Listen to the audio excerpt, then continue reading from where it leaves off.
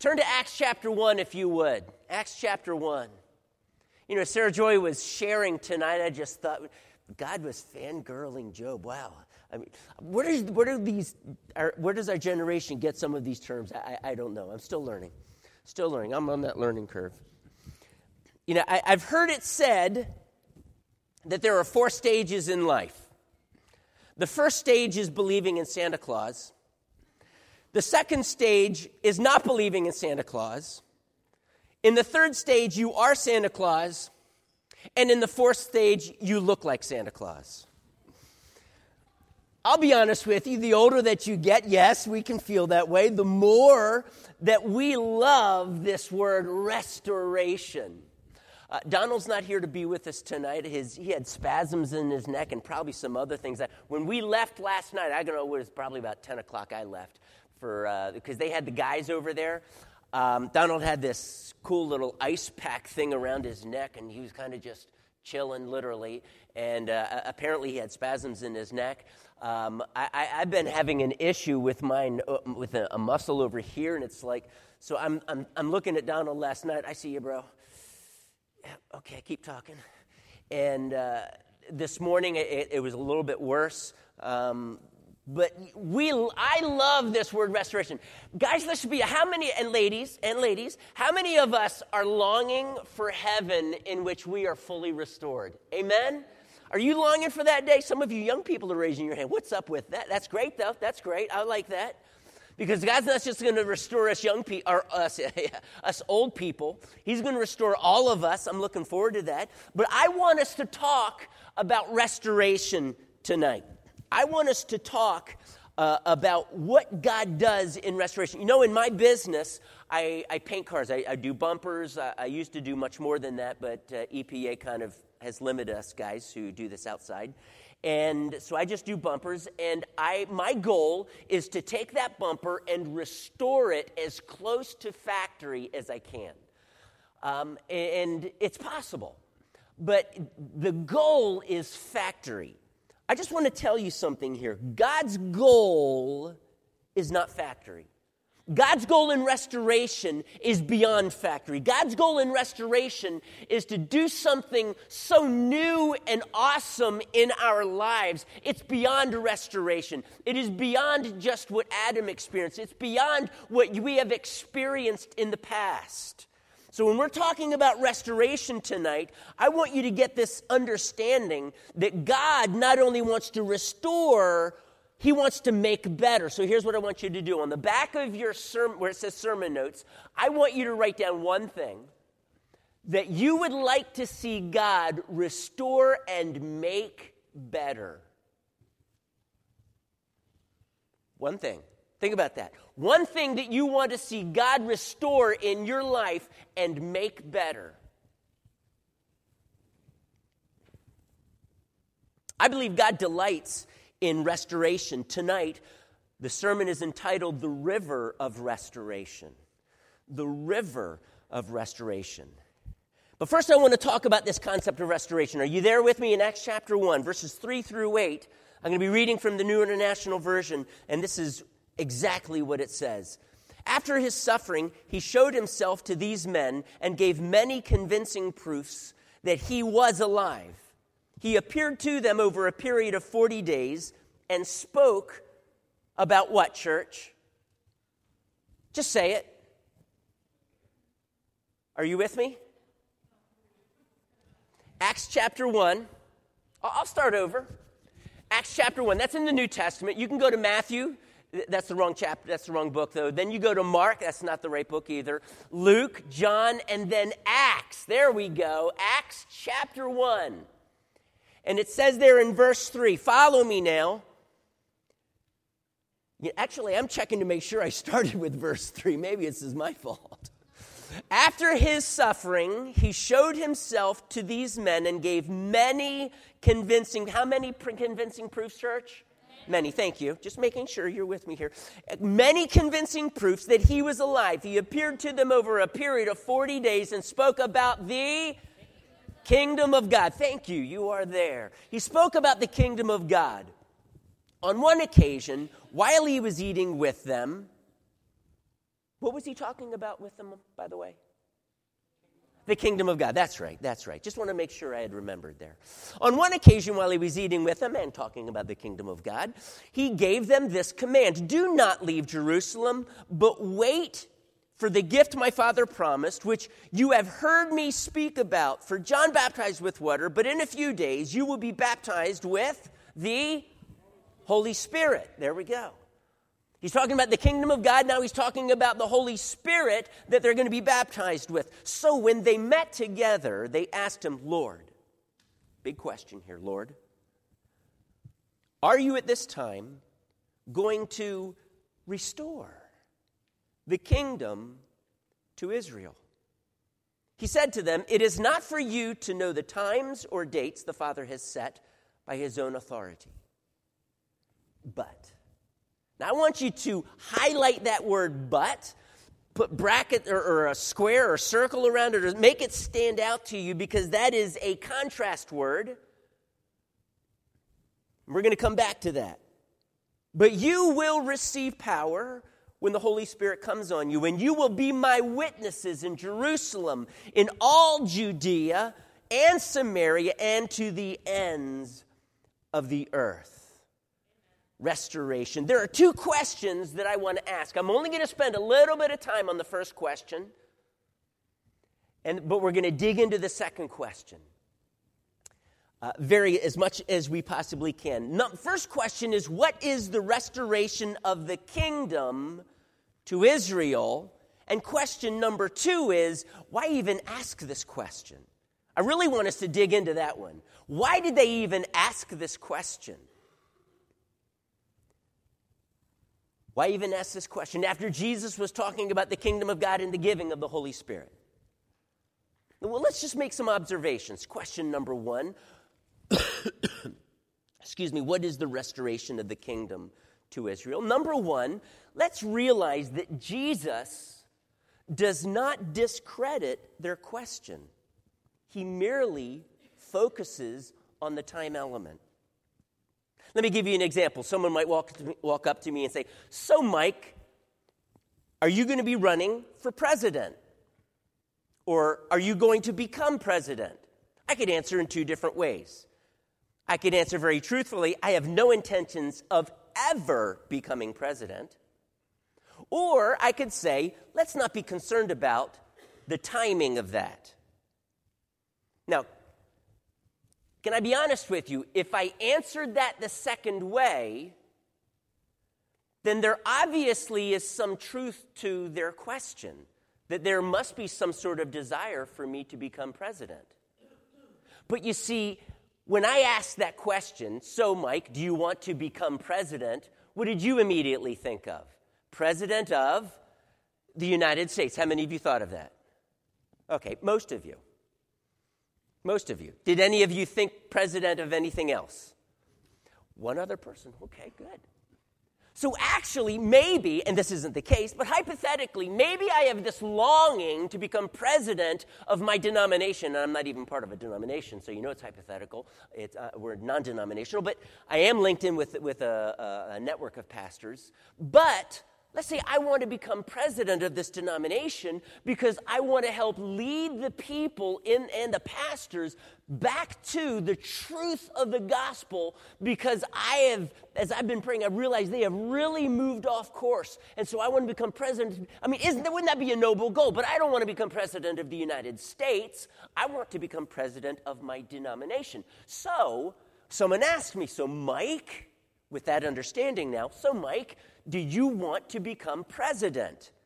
I could very fairly respond, let's not be concerned about the timing of that. Even though I know in their mind they're thinking about president of the United States, I mean president of the denomination, but I'm not going to talk about that. All I'm going to be concerned about is, let's not talk about that right now. You know, it's probably not going to happen in the near future. This is what Jesus does. I don't want to talk about whether, what was in the disciples' minds when they asked that question, but we do need to know something about the nature of that question, okay? First of all, I want to make sure I make my second. Okay, so the second observation that we can make of this is that it does not say, are you now going to restore the kingdom of Israel? And this is a very literal translation, by the way. It would have to be in a different declension. The noun would have to be, Israel would have to be in a different declension for it to be of Israel. And so I'm not going to get into the declensions. It is literally, are you going to restore the kingdom to Israel? Not the kingdom of, what does the kingdom of Israel say to you? If they were to ask Jesus, are you going to restore the kingdom of Israel? You would immediately think of the kingdom back in the Old Testament in which David perhaps was king. It was political in nature, but that's not their question. Are you going to restore the kingdom to Israel?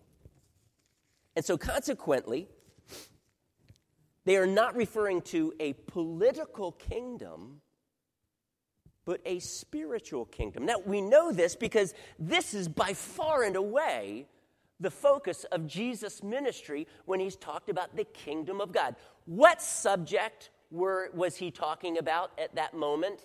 The kingdom of God. Thank you, Juliana. The kingdom of God. That was his focus. That has always been his focus. It has never been the kingdom of Israel. But are you going to restore the kingdom to Israel? Jesus had always talked about a spiritual kingdom. He never referred to a political or earthly kingdom this side of the return. He never did that. This has always been about a spiritual kingdom. The second thing is that this is a restoration that they're asking about. What does that imply? If you're going to restore something, that means it was lost or had been taken away. What kingdom had been taken from Israel that the Jews would know about? What kingdom would have been taken from them? Now, if you were to look at Matthew chapter 21, verse 43, Jesus gave them a parable, and he concluded it with this: the kingdom of God will be taken away from you and given to a people who will produce its fruit. In Romans 11, it talks about the nation of Israel being grafted out of the olive tree. But then he says, and we talked about this, when the Gentiles, when they have reached their complete number, or the fullness of the Gentiles comes in, then all Israel will be saved. Then you were going to see the fullness of the Jews come in. And we looked at it, and those are two expressions used in Romans chapter 11. The rest, or the full number, or the fullness of the Jews, and the fullness of the Gentiles. And when this happens, the Gentiles' full number, then all Israel will be saved. And the kingdom at that moment they will be grafted into the olive tree. Do you see that? That there is coming a time, right now, there's a small percentage of Jews. It's increasing every day. God is doing something awesome in the Jewish community today as they are looking to Jesus more and more and more as the Messiah and as their Savior, the one who died on the cross for them. And there's coming a day in which that percentage of those who are Jews who are also believers in Jesus, there's coming a day in which that percentage will just erupt. It will explode. The best way to talk about that is the nation or the people of Israel are being engrafted back into the olive tree. And Romans 11 talks about this. However, Jesus listens to what they're saying, restoring the kingdom to Israel. Yes, you know what? That is something that's going to happen down the road. It's only going to begin in Acts 2. I'm paraphrasing Jesus right now. It's going to happen down the road. You don't need to know about the times and dates. What you need to be concerned about is what is about to happen to you right now in just 10 days. It was only 10 days after Jesus ascended into heaven that the Holy Spirit was poured out. And that's what he wants them to focus on. The outpouring of the Holy Spirit. Because that is the topic that he's been talking about, the baptism with the Holy Spirit. So the second question, and this is the one that I want us to sink our teeth into. Why would they even ask this question? Why would they make this association of, the kingdom of God, and then Jesus is talking about the Holy Spirit, and then suddenly, oh yeah, restoration of the kingdom to Israel? Why would they even ask this question? Did Jesus talk about it somewhere in his ministry? Not necessarily. He did talk about the Holy Spirit, don't get me wrong. Jesus is basically saying to them, in his response to their question, wrong question. Really, really close, though, but wrong question. But I like your heart behind it. You're on the right track, but your question just is not relevant to what I'm talking about right now. The restoring the kingdom of Israel, that's down the road. There is a restoration, though. It concerns Israel. It is a very common phrase, and it's used, it starts in Deuteronomy chapter 30. We're going to get to that in just a little bit. But it's used many, many, many times. Psalm 126. I'm not going to get to Psalm 126, but it uses this phrase twice. Sometimes, and you're going to see this in some of your Bibles, this phrase in Hebrew is translated return of the captivity of Israel. And others, it's the restoration of the fortunes of Israel, or restoring the fortunes to Israel. Again, this phrase is used many, many times. So this, however, is strongly associated with the Holy Spirit in the Old Testament. So I want us to go to Joel chapter 3. Now, Joel chapter 2 is what Peter quotes from in his sermon on the day of Pentecost. But I want us to look at Joel chapter 3, verse 1, initially. Joel chapter 3, verse 1.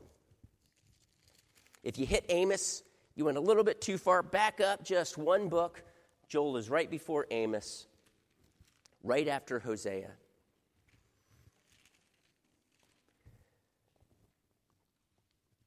So if you got to Hosea, go right. If you got to Amos, go left. And we'll find our happy place right there, chapter 3, verse 1. Are you there? In those days, and at that time, when I restore the fortunes of Judah and Jerusalem, and he goes on and he talks about gathering all nations, bringing them to the valley of Jehoshaphat, bringing judgment upon them. I'm not going to get into chapter 3. I want us to look at this concept right now, the restoration of the fortunes of Judah, or to Jerusalem, or to Israel. The restoration of the fortunes. Now, there are many in our day today. You can go online, you can listen to sermons, you can read books, and many, many, many of them will say the restoration of the fortunes of Israel is taking place right now. If you were to go over there, you look at their land, they've invented a new irrigation system, and Israel is starting to bloom even in the desert. There's a high percentage of engineers, high percentage of highly educated people, many doctors, many lawyers. Not necessarily that's a good thing, but many, many well-to-do, educated people, and God is restoring the fortunes to Israel. And this is how they understand it. It's begun in 1948 and is continuing on today. Is that a fair understanding of what he is talking about here? Are we seeing that unveiled today? I would say yes, but not in the way they're understanding it.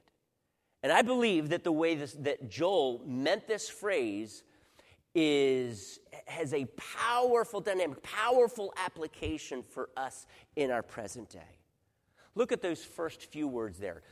In those days, and at that time, when I restore the fortunes to Israel. Now, if he was talking about something other than what precedes, and he is now trying to, and if he were to word it like this, in the day and at the time when I restore the fortunes to Israel, or restore the fortunes of Judah and Jerusalem, and then he continued on with verse 2, I will gather all nations, it would have nothing to do with chapter 2. But that is not how he words it. In those days, and that is in the Hebrew very clearly, that word those, and at that time, and that word is in the Hebrew as well. You should find that in every translation. In those days and at that time. What days? At what time? Joel is purposely pointing to what he had just been talking about. Well, here's my point. The restoration of the fortunes of Judah and Jerusalem is what he just spoke about in Joel chapter 2. Let's find out what he was talking about. Actually, we're going to need to back up a little bit into Joel chapter 2, starting with verse 28. This is the section that Peter preached on the day of Pentecost. The restoration of the fortunes of Israel has everything to do with these verses that we are about to read. And afterward, I will pour out my spirit on all people. Your sons and daughters will prophesy. Your old men will dream dreams. Your young men will see visions. Even on my servants, both men and women, I will pour out my spirit in those days. I will show wonders in the heavens and on the earth. Blood and fire and billows of smoke. The sun will be turned into darkness, the moon to blood before the coming of the great and dreadful day of the Lord. By the way, that word dreadful means awesome or awe-inspiring in the Hebrew. Not just dreadful as in scary, but dreadful as in overwhelmingly amazing. And so actually, when you read the way Peter translated it, he used the word glorious, day of the Lord. And everyone who calls on the name of the Lord will be saved. For on Mount Zion and in Jerusalem there will be deliverance, as the Lord has said, among the survivors whom the Lord calls. When was this passage fulfilled? Or when was it started? Did it start to become fulfilled? Peter tells us that this that you hear, this speaking in tongues, by the way, in the Old Testament, the word prophecy basically meant inspired speech, divinely inspired speech.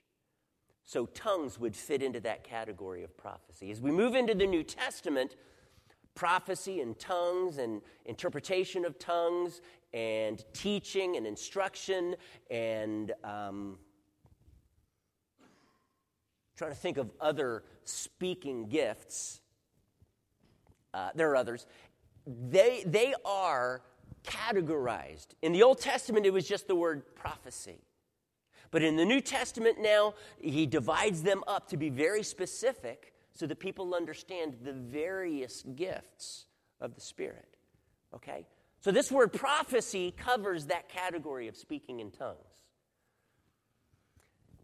This is what's going to happen. Peter said, this that you hear, the speaking in tongues, wow, that sounds really strange. The truth is, Joel prophesied about this.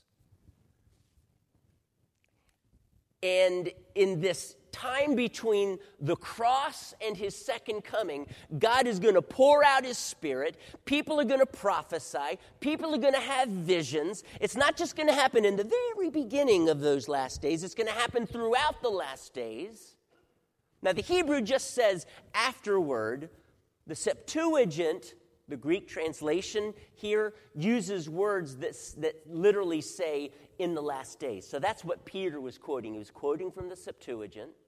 And so he didn't say and afterward. He translated the Septuagint that said in the last days. And so it's fair enough to say, so in the last days, all of this awesome stuff will be happening. And he then goes on in chapter 3, verse 1, in those days. And at that time, when I'm restoring the fortunes to Israel, so from the cross or Pentecost all the way to his second coming, guess what Jesus is going to be doing? He's going to be pouring out his Spirit. That's right. People are going to be prophesying, having visions. That's right. but he is going to be restoring the fortunes to Israel. He is, in essence, taking this church age and he's giving it a new name, the restoration of the fortunes of Israel. In those days and at that time, when I restore the fortunes to Israel, and then chapter 3 follows with the various things that he's going to do. Now, I don't want to get into chapter 3, but I do want us to understand the restoration of the fortunes of Israel has everything to do with the pouring out of the Holy Spirit. Jesus' disciples knew this. There is a restoration for God's people that was coming, and it was integrally associated with the outpouring of the Holy Spirit. Now, this is not the only place in which we see this. I want you to turn with me now to Ezekiel chapter 37. Ezekiel 37. Go left. If you hit Daniel, go left one more book to chapter 37. This is the vision of the valley of dry bones. Bones scattered throughout the valley. They're dead. They're lifeless. They represent the people of Israel, the people of God.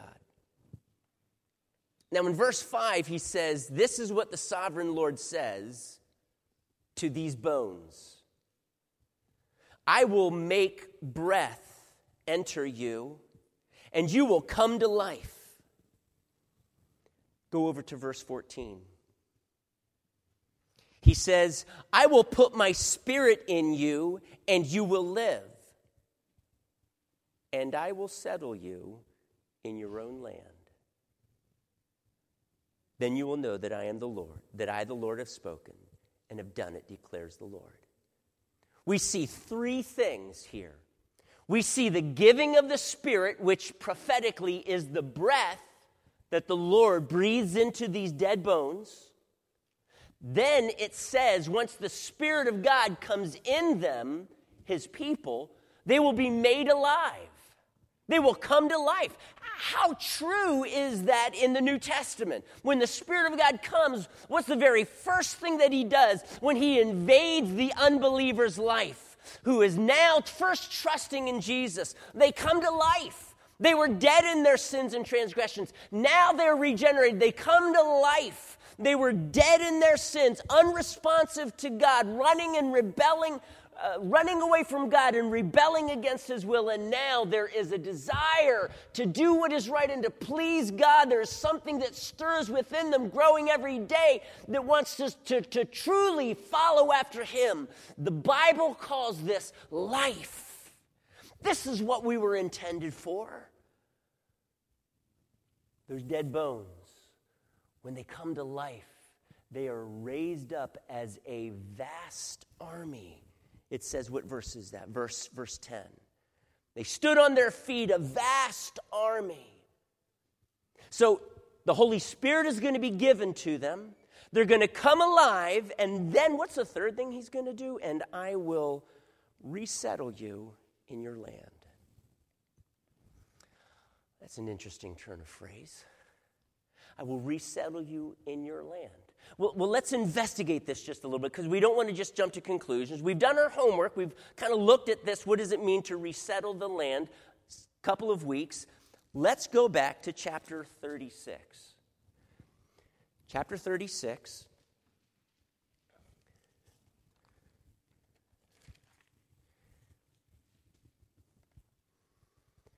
Verses 25 to 27.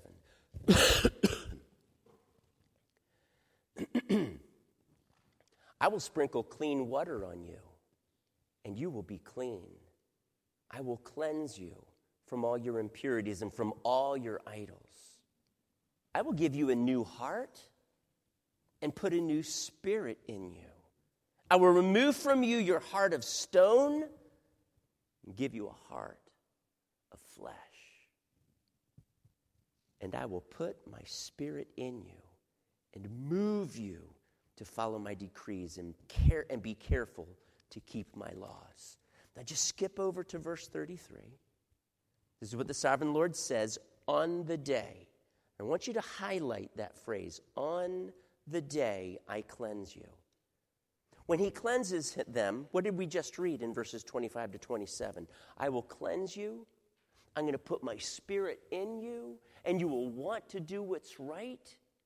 This is very similar to what we just talked about when he breathed into these dead bones to make them a living, vast army. On that day that I cleanse you, when do you suppose that would happen, by the way, on the day that I cleanse you? Do you not think that it's when they finally turn to the Lord, whoever these people are, when they finally turn to the Lord and they are made alive and God's Spirit is placed within them and they're made alive and now they want to follow Him and do what God wants them to do rather than what their former rebellious hearts wanted to do? Because why? God has gotten rid of that heart of stone that wanted to rebel, and He's given them a heart of flesh, a tenderness and a longing. Just something inside of them, I want to do God's will. On that day, when I cleanse you from all your sins, I will rescue your towns. I will resettle your towns, and the ruins will be rebuilt. I want to pause here for just a moment, and I need to ask a very important question. Did this happen in 1948? Because if this happened in 1948, we should see a nation of Israel completely following after Jesus Christ. Isn't that what it says? On the day that I cleanse you, I will also resettle your towns, and you will rebuild those ancient ruins. That is what this verse just now says. And the reason why I don't believe this applies to 1948 is because even though what an awesome thing it was that God led the Jews to their homeland that He had given them nearly 2,000 years, that was the time of Christ. Let's do the math here. All the way back in 1440 that God gave them this land, BC, 1440 BC. Now so we're talking almost 2,500 years ago, God gave them this land. They're coming back to it. They haven't lived there for 1,900 years. But is that what He is talking about here? As awesome as that is, that can't be what He is talking about here. Because if that was the case, then on that day that in 1948, He would have cleansed them from all of their sins. And we know that that has not been the case. For 68 years, in fact, Israel, even though there's many righteous things about them, they still, to this day, reject Jesus Christ. And I hope you're praying with me that God will change their heart, and He will lead them to their Messiah. But that has yet to come. Now, a small percentage have turned to Christ, and the number is growing each day. But Israel does not know Jesus. Keep your fingers right there in Ezekiel and turn now to Deuteronomy chapter 30.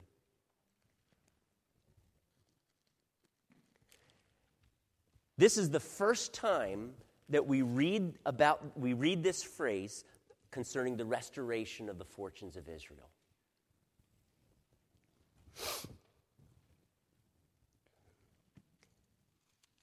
And in Deuteronomy chapter 30, verses 2 and 3, he says this: when you and your children return to the Lord your God and obey Him, skipping down, then the Lord your God will restore your fortunes and gather you again from all the nations.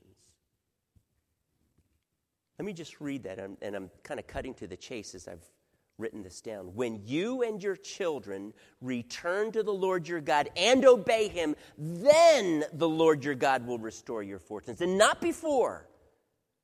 Repentance will always precede restoration. It must. God doesn't restore apart from repentance. The nation of Israel has yet to repent. They have not been restored. So if that is not what he is talking about, I think it's a very fair answer to say that this restoration of the fortunes of Israel began with the remnant. Now, we already looked at that in Isaiah chapter 10, verse 20 to 22. that was quoted in Romans 9:27, where he says concerning Israel, and he quotes that passage, and he's talking about how Israel will get saved. Not chapter 11, where he says all Israel will be saved, but the remnant will be saved. And God has had a special call upon his people. And on the day of Pentecost, as 3,000 gave their hearts to Christ, just a week or a few weeks later, when they see the man who is paralyzed and at the gate beautiful, and Peter and John, as they go to pray, they raise him up healed in Jesus' name. Several thousand more. The church grows to 5,000, it says. The Spirit of God is being poured out in their day on the remnant, on those who are Jews coming to Christ. The church for 10 years was made up almost exclusively of Jews. And God is beginning to fulfill this prophetic word that he gave through Ezekiel. And we, in our day, we have become the rightful heirs of this passage in which the Holy Spirit, as we repent, he restores. Now, what did I say in the very beginning about restoration? Restoration, my goal in restoration in my business is to come as close to factory as possible. That's my goal. That is not God's goal. God's goal is not to come as close to factory as he can, but he wants to make us better. He wants to take us to doing things in his kingdom and restoration far beyond what we dreamed of. God wants to breathe into his people who repent, this breath, this life-giving breath that he calls his Spirit. It is not just a force or a power. It is God in the flesh. When you read about the Holy Spirit, you read about him not as an it, but as a he. He is God himself. Moving and taking the work of Christ on the cross and applying it now to anyone and everyone who believes, bringing conviction of sin, leading them. God is pouring out his grace. God through his Spirit is drawing them, and they come to faith in Jesus Christ. He forgives them of their sin. The Spirit washes them clean. The Spirit of God sanctifies them. And then he has, as we read about in the book of Acts, he empowers them for a witness. Now, if you go back to Acts chapter 1,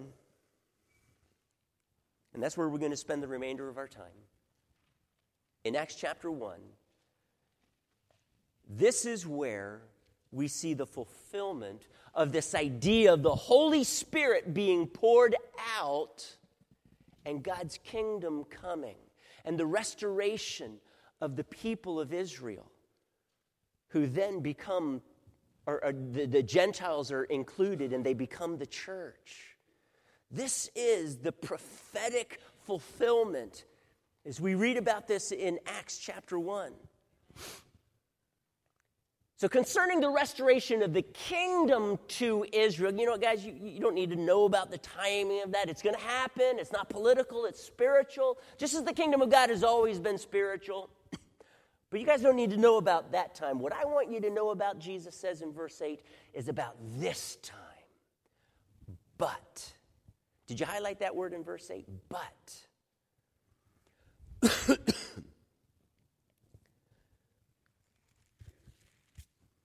But you will receive power when the Holy Spirit comes on you. I want to ask you a question. How many of you would like to see more power in your life by the Holy Spirit? How many of you would like to be able to walk in this? And you know what? It's hard if you have never walked in the power of the Spirit and been led by the Spirit in seemingly miraculous ways. God speaks to you, you do something, and whoa, here's an opportunity to share the gospel. Okay, I'm just going to share Christ here. And the guy gives his heart to the Lord. Is that awesome or what? And God leads you. And if you never experienced something like that, what I'm about to share with you, as far as how many of you would like that, you're kind of thinking, well, like what? What would I like? I mean, I've never experienced that. You're inviting me, how would I like to experience something I've never experienced before? It's kind of hard to know. In which case, I'm going to tell you this. I think the Holy Spirit has so much more for us. But as a church, we have a tendency to pull away from that. How can we experience it? Now, I could get into Ezekiel 47. In Ezekiel 47, that's the passage that talks about it says there is a water flowing from the south side of the temple, and it flowed eastward towards the Dead Sea. And every 1,000 cubits, it got deeper and deeper, ankle deep.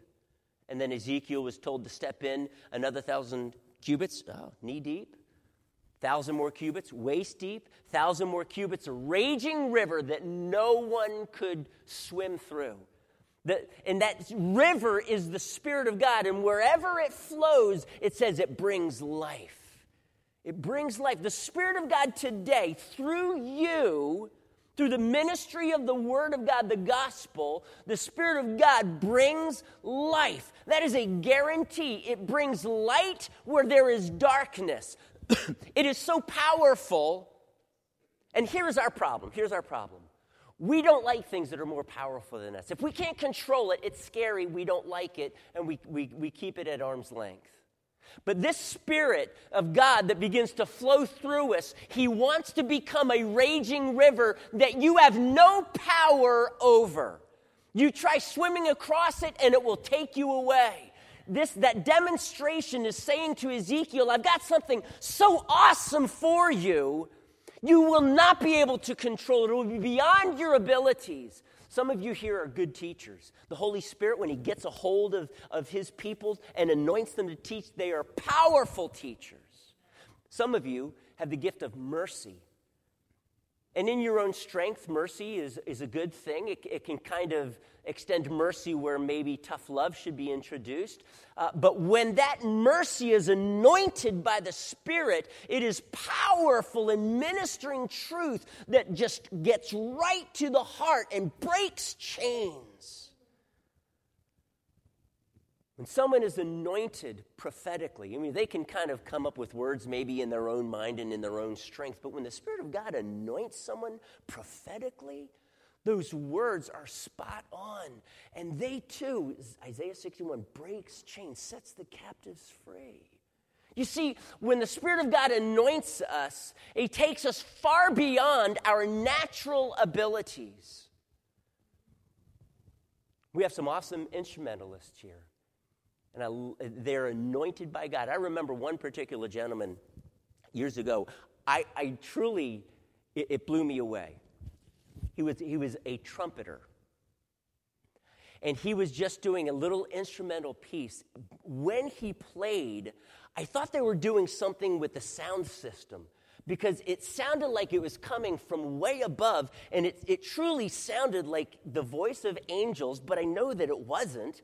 But when he was playing it, I was just like, what is going on? Where does that come? He's playing a trumpet, but that does not sound like a trumpet. It was amazing, and you could sense the presence of God. And the only thing I could understand is God anointed this man powerfully, and people were being ministered to. It was awesome. I'd never seen something like that before. You see, when the Spirit of God gets a hold of us, He wants to take our little talents and abilities and kind of blow them out of the water and say, now let me do this. Let me in. Let me anoint. Jesus says in John 4, He said to the Samaritan woman, I have living water for you. In John 7:37, He says, come to me and drink, and streams of living water will flow from within you. Is that awesome or what? You see, here is our problem. We understand the truth, Ephesians 4:13, having believed you were marked in Him with a seal, having believed you were marked in Him with a seal, the promised Holy Spirit, who's a deposit guaranteeing your inheritance. We kind of grasp this idea, okay, the Holy Spirit's a deposit. But let me tell you this. That, number one, that deposit in the Greek, it's arabon. It means down payment. When you make a down payment on the house, is it like 90% of your house? Or is it like a small percentage? 10%, 20% maybe more. But it's a small percentage compared to the whole thing. That's the deposit of the Holy Spirit in you, okay? And the Spirit of God is a deposit, and he wants to, there's more and more to come, okay? And finally, by the time we get to heaven, it is an awesome deposit and inheritance that we have. But we are building, church. We are building in that deposit. So we understand this concept of deposit. But I think sometimes we misunderstand that deposit as if it's a static deposit, like a static reservoir. And some of us, the Holy Spirit is kind of there and chilling, and that's it. Kind of like the Dead Sea, in which everything flows into it and nothing flows out of it, and it's dead. And Christians can sometimes be dead. Yes, there is the deposit of the Spirit, hallelujah. But my Bible talks about a river, church. He's not just talking about a deposit. He's talking about something that's living. It's powerful. It moves through us and touches it makes alive everything that it flows to.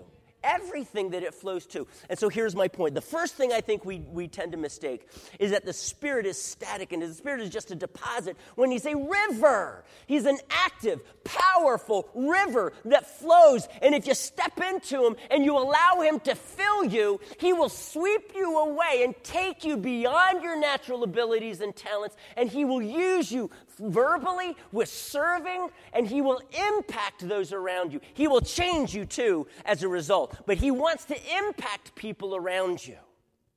So we need to understand that first. These disciples were about to receive this deposit that was not a static reservoir, but an active flowing river. And they needed to have this mindset. This isn't Jesus, I just want you. It's going to be Jesus and me, Jam. Some high school ministry was named Jam. Jesus and me. Well, you know what? If you're going to be a high school ministry, and I don't want to be too critical here, but it's got to be about more than just Jesus and me. The Holy Spirit is not a static reservoir or deposit. He's an active, flowing river. Streams of living water flowing through us. So the more self-centered we become, which, by the way, is what we need to be cleansed of, the more that we are cleansed of that selfishness and inward focus where there's lusts and anger and it's about me and my pleasures and what I want, and our focus is outward and we pray fervently in that direction, then the Spirit of God has the opportunity. We are primed for the Spirit of God to be that river that flows through us. Number two, as you were to read through, so we don't have time to do this, but if you were to read through chapter 1, and most of you I would imagine have, when Jesus ascended on high, the Holy Spirit did not immediately come at that moment, did he? That's why Jesus said you need to wait in Jerusalem. Now, most of you realize that the Gospel according to Luke is the prequel. Well, maybe we shouldn't say prequel and sequel. There's the Gospel of Luke, and then there's the sequel, the book of Acts, okay? Both of them were written by Luke to Theophilus. Part 1, Part 2. The end of Luke, chapter 24, we see Jesus. He's ascending up, and it says they left and went to Jerusalem, and they stayed continually in the temple praising God. Then we pick it up, and it kind of steps back just a little bit. He's talking about for 40 days preaching the kingdom of God, Holy Spirit. Are you going to restore the kingdom to Israel now? And that's not for you to know about, but I'm going to empower you when the Holy Spirit comes, and then he rises up 10 days later. The Spirit comes. Here's my question. What did they do in those 10 days? It says they went back to Jerusalem. They remained in the temple, continued in the temple, praising God. If you want to have the Spirit of God in a way, you can have him ankle deep, you can have him knee deep, you can have him waist deep. I would venture to say that's where most of the church is content. You can have the deposit of the Holy Spirit, but that is not the purpose of the Spirit. As a matter of fact, when Ezekiel was taken to that point in which it was over his head and he could not cross it, when he came out, the angel said, "What do you see?" And he didn't look back to the river and say, what do you think I see? I see a raging river. I'm not going to go there again. No, he said there were trees with fruit all around. And everywhere the river went, there was life. That's what he saw. It's that point in which we are immersed in the Spirit, not ankle deep or knee deep or waist deep, flowing, jumping into this river. And that's what they were seeking to do. They were seeking to prepare their hearts to persevere in prayer. They didn't know if they were going to wait 10 days or 2 days or 2 years. But they were going to wait. And they were going to press into God. I can remember when, many times for me, I don't know what your experience is in fasting and prayer. For me, when I think about waiting on the Lord, I think of fasting and praying. For me, that's sacrifice. I love my wife's cooking. I look forward to it. I love it when Juliana on Sunday nights, she plans the entire weekend. She knows Saturday morning what she's cooking Sunday night. And she goes, and we're going to have this. And Sunday morning, Dad, we're going to have this. And it's like, you're tantalizing me. I'm so looking forward to family. And so, I love it. And then she gets her sisters involved in there, sometimes enslaves her brother. And, there they produce this awesome meal. And I'm looking forward to it. And I hate fasting. I really do. I'm just confessing that to you. I hate fasting.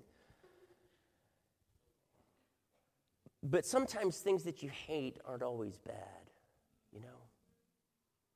When I was a kid, I hated my vitamins until Flintstones came out, okay? Flintstone vitamins, the chewable kind? Yeah. But fasting is powerful. I don't know about you, but for me, when I fast, it's like God never gives me breakthrough, whatever I'm fasting for. It could be a 1-day fast, a 3-day fast, a 7-day fast, a 10-day fast. I'm not going to go beyond that because I don't think I've fasted beyond 10 days. The Lord's going to call me to do that soon. I know He will. But the answer never comes during the fast. The answer seems to always come after the fast. I remember a 3-day fast in particular. This is when we were in Virginia Beach. I had my lawn business, and I had lost a number of accounts. And I was really struggling. God, you got to do something here. I don't know what you're going to do, but I need something to happen. Fasted 3 days. The very next day, I got a call from an apartment complex that had gone with another company instead of me at the beginning of the season and said, Mike, could you please come back and take care of our lawns for us. And I said, let me think about it. Yes, I will. And I knew that God had answered our prayers. And then God opened the door to be able to service another account for Regent University. I had to get there at 10 in the morning to cut the grass in the islands because the cars would hang over the islands and they couldn't get cut. So I had to get there real early, and that was my job, cut all the islands in their huge complex. God provided, but I had to wait. Maybe it was 3 days, maybe it was a week. And I want to ask you, are you a good waiter? Or do you have a tendency, if you don't get what you want right away, you just say, I'm done with this, God. Where are you? Now, you want to place your order right now, drive up to the drive-thru and get what you've ordered. And God doesn't work that way. He wants to know, and how about the parable of the man who comes to a friend late at night? It's midnight, and he says, hey, I need some bread. No, and he's asking for bread. Hey, can I spend the night? And he's thinking, what are you? I'm in bed. I'm comfortable with my family here, and you're knocking on the door. Would you please go away? And he keeps knocking, and he says, the guy is going to get up because of the man's, are you ready for this word, importunity? How many of you know what the word importunity means? Awesome. Wow. That means bold persistence. But because of his bold persistence, he got what he wanted. That passage in Luke 11 segues into the giving of the Holy Spirit.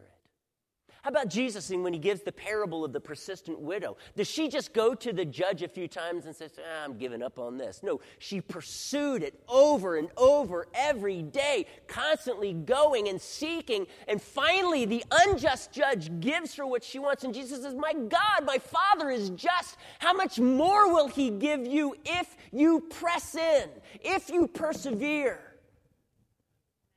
And he equates that with faith. Here's my question. When these disciples are there, waiting 10 days, they're worshiping, They're pressing in, they're praying. They were in one accord in prayer.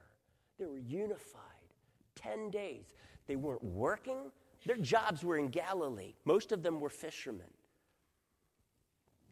The entire 12, they had abandoned their jobs. They were there. They were pressing into God. What do you want me to do?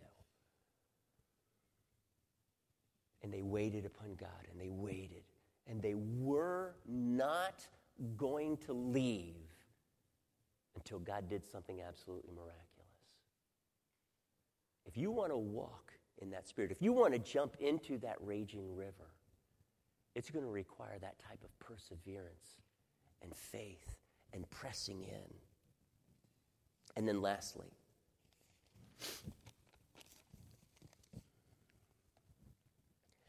chapter 2 rolls around, and bold Peter, who had just denied Jesus 50 days before, 3 times he denied him. He jumps out there early in the morning. They'd just been speaking in tongues, and the people thought they were totally whacked out. And he says, you know what? I don't think you understand what's going on here. You think we're drunk. That's foolish. Who gets drunk at 9 in the morning? This is what God has been promising us. This is the outpouring of the Spirit, people. Come on, jump in the river. 3,000 did that day, jumped in the river. This is the baptism with the Spirit, the filling of the Spirit, the outpouring of the Spirit that he'd been promising all along.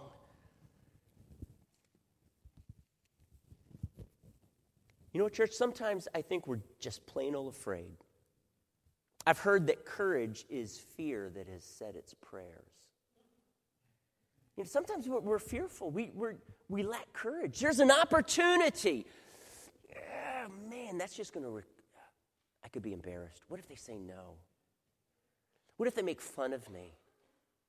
What if? And we live by these what ifs, and we end up accomplishing, I'm starting to preach myself here, and we start accomplishing so little for his kingdom because of all of these what ifs and these fears. You know what? Just let your fears say their prayers and do it, okay? That's what courage is.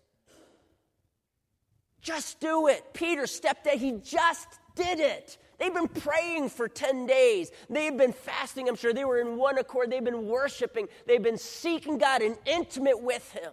And they were not going to leave until God did something awesome, and God did that day. And Peter stepped up, and God did something awesome. You know, I can remember I've been challenged to do something I had not done before. I was asked by a church to go door to door. I mentioned to you the Berean messenger, and half of my job, that meant 20 hours a week I was going to have to do this. Now, when I said yes to the job, I didn't realize exactly what I was going to need to do. I had to go to the door. I had to have a pen and paper in this questionnaire. I had to write down their name, their address, their social security. No, I didn't have to do that either. But I had to get all this information. Did they even read it? If they read it, what did you like the most about it?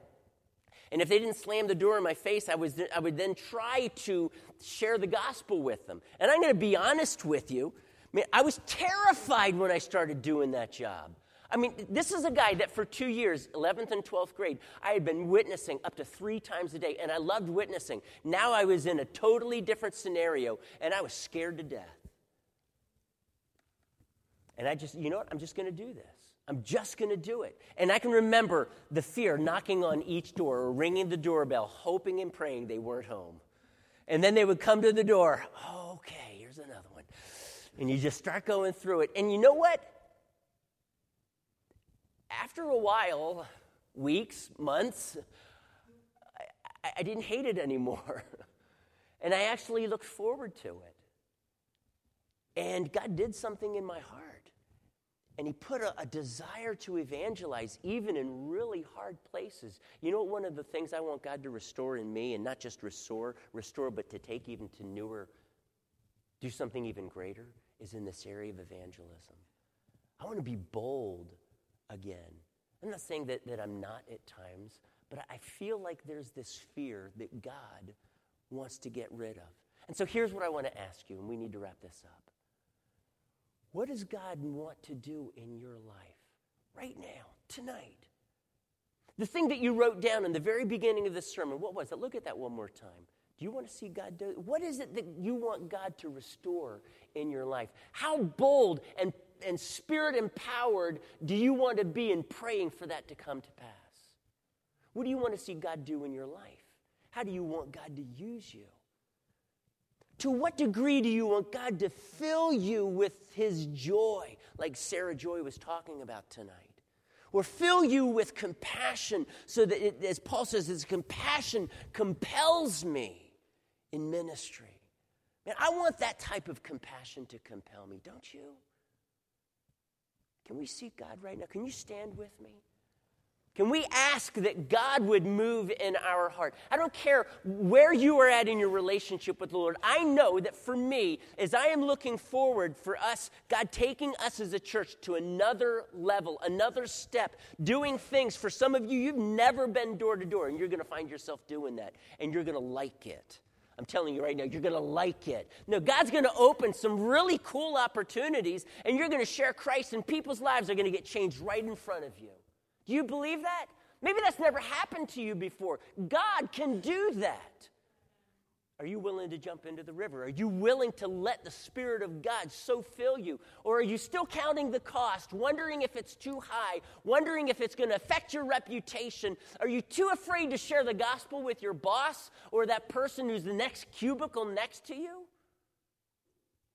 You need to jump in the river. You need to just do it, church. So let's pray right now. If you want to pray where you are, if you want to come to the altar, let's cry out to the Lord that the Spirit of God be poured out upon us and that these fears are gone in Jesus' name and that the Spirit of God so saturate us and fill us that he's going to take us into that raging river in which we are at his mercy. God, that's where I want to be. I'm jumping in the river, Lord God. I want you to so fill me. I want you to use me. I'm tired of mediocrity. I'm tired of the same old day to day. I believe you have an adventure for me, God. And that adventure is in the river. And I ask you, Lord God, right now, tonight, fill us with your Holy Spirit. If we have not been baptized in your Spirit, then God, tonight, baptize people in your Spirit. I ask you, Lord God, that we would be done with mediocrity, we would be done with fear, we would be done with making sure everything is risk-free. And we would press into you, and we wait upon you and pray and never give up and seeking you and knocking until the door is open. The Spirit of God empowers us and strips us, God. Strip us right now. Cleanse us, God, as your people. That our focus is ourself. I want to be done with that, Lord.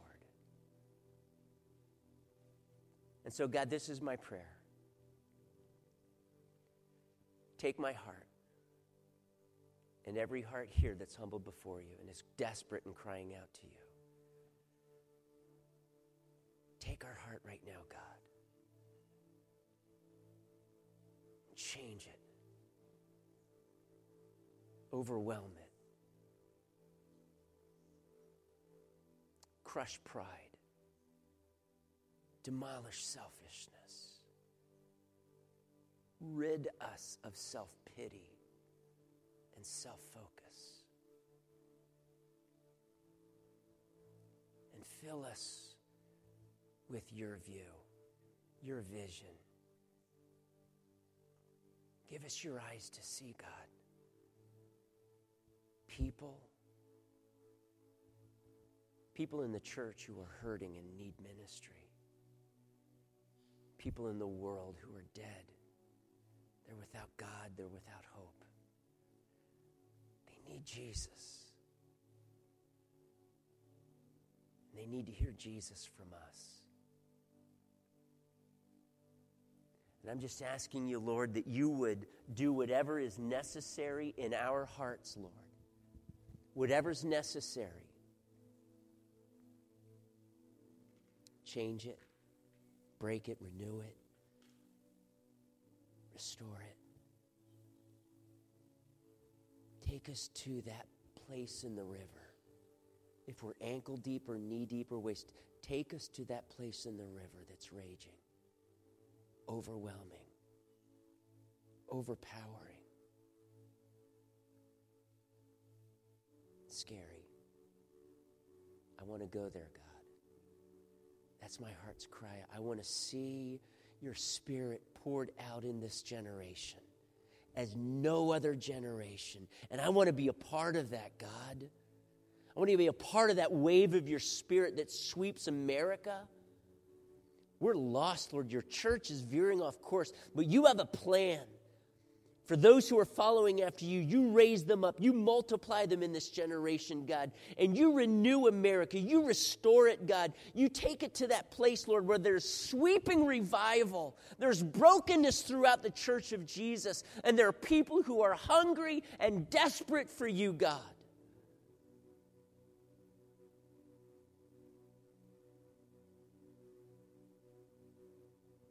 Spirit of God, just come right now. Come in our midst and fill this place. Shake this place. Rekindle a fire in our hearts that's grown so dim. Make it a raging fire, God.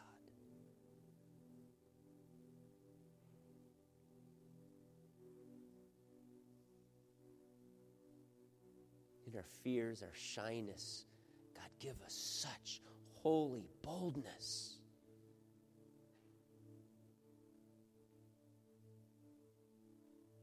As we draw near to you, break our hearts in prayer for the lost and the hurting,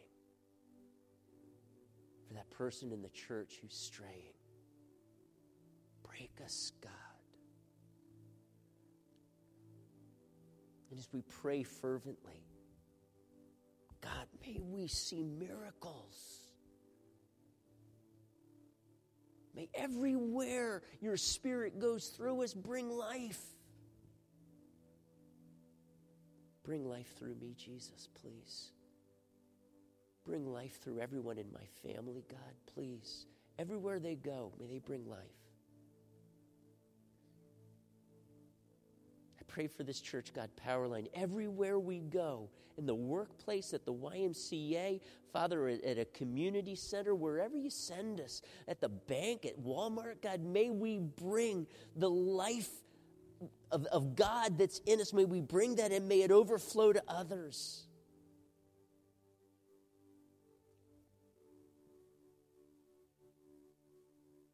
Please, God.